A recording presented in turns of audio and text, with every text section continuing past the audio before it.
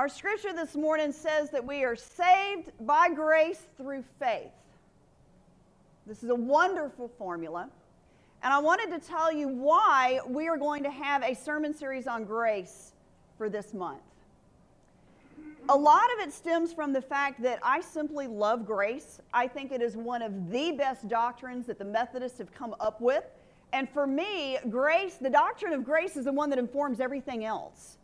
It informs how we treat each other. It informs how we treat the church. It informs how we treat the earth. It informs how we read Scripture. It informs our understanding of Jesus upon the cross. The idea of just grace just goes everywhere. And I think one of the things that John Wesley, the founder of the Methodist movement, brought to Christianity was an understanding of grace that seems to just show up in other denominations as well. I want to preach on it because it's one of the reasons I'm still Methodist, is because of this understanding of grace. I love talking about grace. I think it is the coolest thing that God does, and so that's what we're going to talk about. Today we're going to talk about grace in general, and with John Wesley, there's one grace, but it comes to us in three kinds.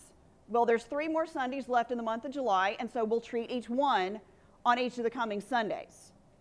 Today we're going to talk about grace in general, and then we're going to get into what John Wesley, some of what he said today, but more of what he said in the following 3 weeks. And I'm just excited to do this. I'm excited to talk about grace. We're going to talk about saved by grace through faith. The first thing we need to know, and it is exactly as the Scripture said it, grace is a gift from God.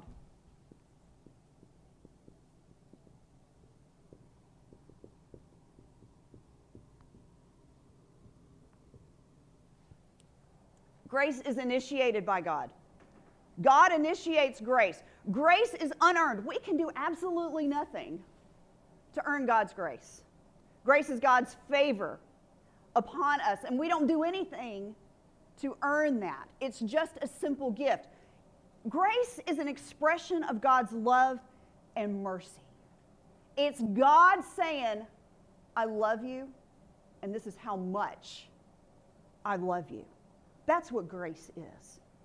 It's a gift that God gives us for no reason other than that God loves. We can't do anything to earn God's grace. When I was growing up, my family would eat meals together, breakfast and dinner in particular. I grew up in the South, so Sunday dinner was the highlight of the week. Some of you had families like that. Some of you have heard of families like that. But that's the way it was in my household. That Sunday lunch after church was the epitome of the week. And what I can remember most about those lunches is my mother's fried chicken. My mother did not buy chicken parts at the store. She bought the whole chicken, and it was pulling and tugging and sawing and knifing to create the different pieces that we were going to eat. And boy, you better believe we left the skin on. There was none of this pulling the skin off part. No.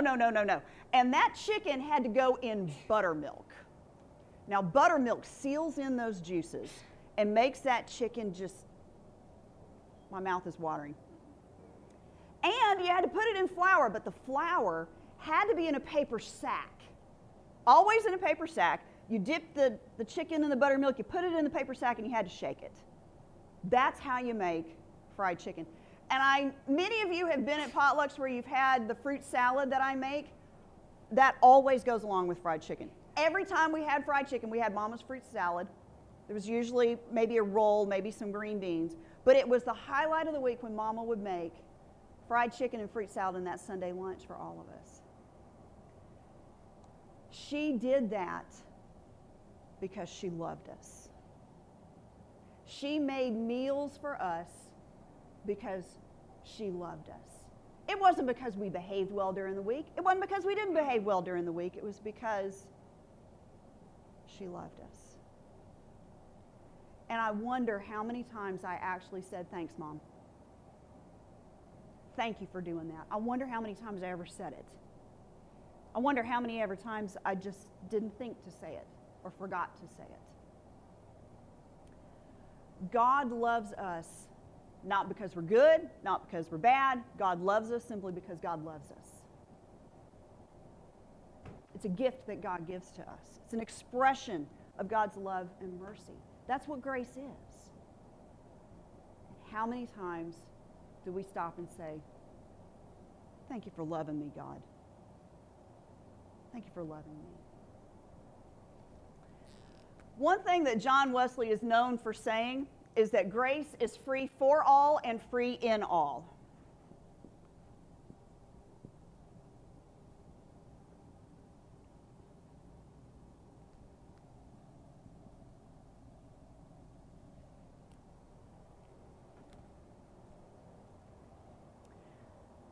Gospel of John, chapter 3, verse 16. For God so loved the world that he gave his only begotten Son, that whosoever shall believeth in him shall have eternal life. God so loved the world. It doesn't say God so loved believers.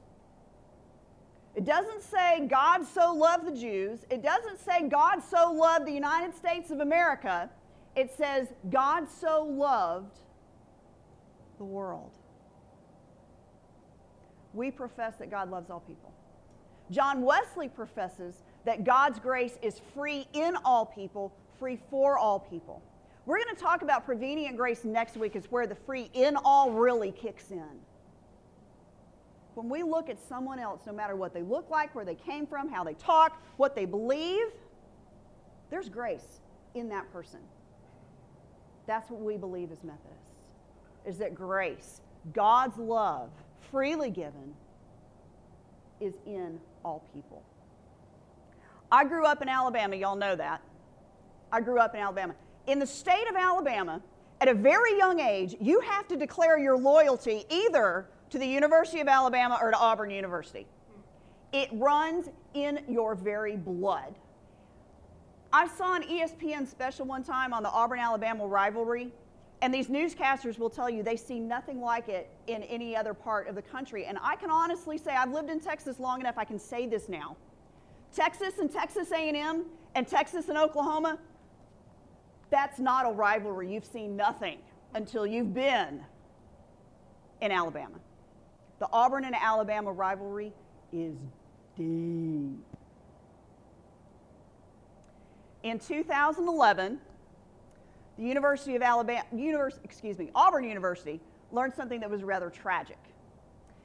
At the Auburn campus, right at the very northeastern corner of campus, is what's called Toomer's Corner. There's a drugstore cattywampus across the way from Auburn University that is Toomer's Drugs. And lining both sides of the streets are these oaks that have been there for hundreds of years. Hundreds of years. And what you do is, when Auburn wins a football game, or a basketball game, or a major championship, you take your toilet paper down and you roll the oaks at Toomer's Corner. Now, I'm not talking about, 3 or 4 little strips. I'm talking about a sea of white cascading over these trees, any cars that happen to be parked there, and if the rivalry's big enough, the whole street will be covered in white. In 2011, Auburn fans learned that our trees were dying. And then they learned that a man named Harvey Updike poisoned the trees on purpose. He drove down to Auburn and poisoned the trees the year before. He went live on a radio show to talk about how proud he was that he had done this. Now, the reason he did it, get this is his reasoning, was because some Auburn fan had taken a Cam Newton jersey and had taped it onto a statue of Paul Bear Bryant, the greatest coach at the University of Alabama. They taped a jersey on a statue, and so he poisoned 100-year-old trees. All those trees had to come down. Now, the interesting thing was there were an awful lot of fans from the University of Alabama that said, this is not who we are. And they had a fundraiser drive to help bring new trees in, to help save the trees or bring new trees in. And on a side note, those trees all had to come out. When they brought in new trees, the trees received a police escort,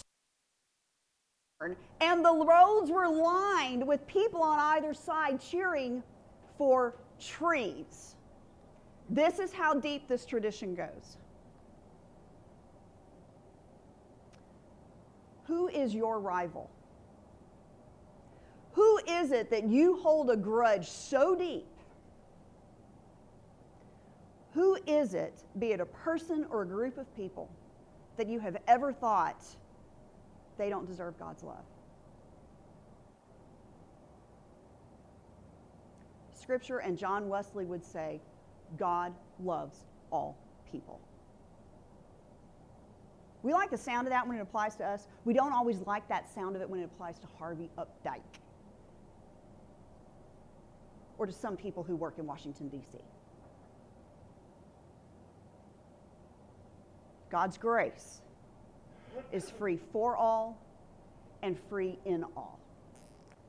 Now, if you want to impress your friends, know this phrase, primacy of grace. Go up to a Methodist pastor and say, I know what the primacy of grace is, and they're going to be thrilled that you know this.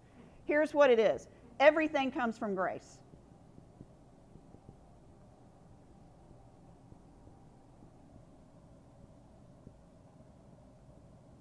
When I say what comes from grace, you say everything. What comes from grace? Everything. What comes from grace? Everything. What comes from grace? Everything. Even the knowledge that we need grace comes from grace. Even the knowledge that I have messed up, I need to get back with God, what spurs that knowledge is grace. That is grace working within you saying, this is what you need.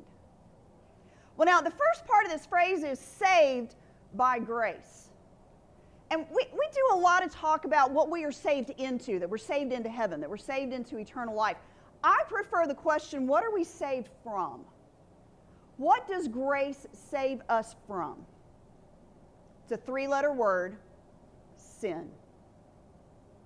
I've used this illustration before, but it works so well, and we just got to keep talking about it so we can get it deep into our mind. Sin is that which separates us from God. Whatever that may be, it's that which damages our relationship with God and separates us from God. Over time, that sin creates a chasm so deep, so wide, so large that there is nothing that a human being can do to cross and fix that chasm. We can't. Sin causes too much damage. So then God nudges us and offers us another gift. God offers us faith in Jesus Christ. When we accept that faith in Jesus Christ, a bridge is built over that chasm. A bridge is built over that chasm, and we are brought back into relationship with God. So what does grace save us from? Grace saves us from eternal separation from our Creator who loves us more than we can ever possibly imagine. Grace saves us from eternal separation from the Creator who loves us more than we can ever possibly imagine. That's what grace does. We are saved by grace through faith. That's what that chasm is about. That's what the bridge is about. It's all about God's love. It's all about bringing us back into God's love. And when we recognize, I want to be back in relationship with God, when I recognize, okay, this sin is getting me nowhere, what am I risking? All of those thoughts come from grace. What comes from grace? What comes from grace? For many, many people, the hardest part about grace and the hardest part about God's love is to accept that God loves them.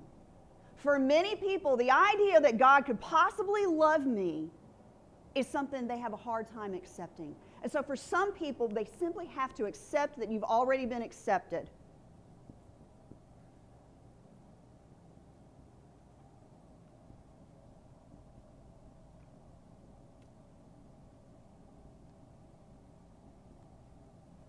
Repeat after me. God loves me.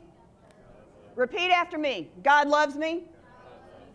All right, now say it like you mean it. God loves me. God loves me. Practice that at home. God loves me.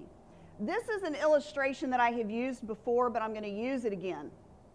Dick is a friend of ours from many, many years ago who has worked as an assistant chaplain at the Huntsville State Prison. And one of Dick's specialties is working with the gentlemen who are on death row. And he's had conversations with them about God's love and about Jesus and about the sacrifice of Jesus and how you can have Jesus in your life. He tells the story that one inmate said back to him, "The things that I have done in life are so bad, they are so horrendous, that God cannot possibly love me."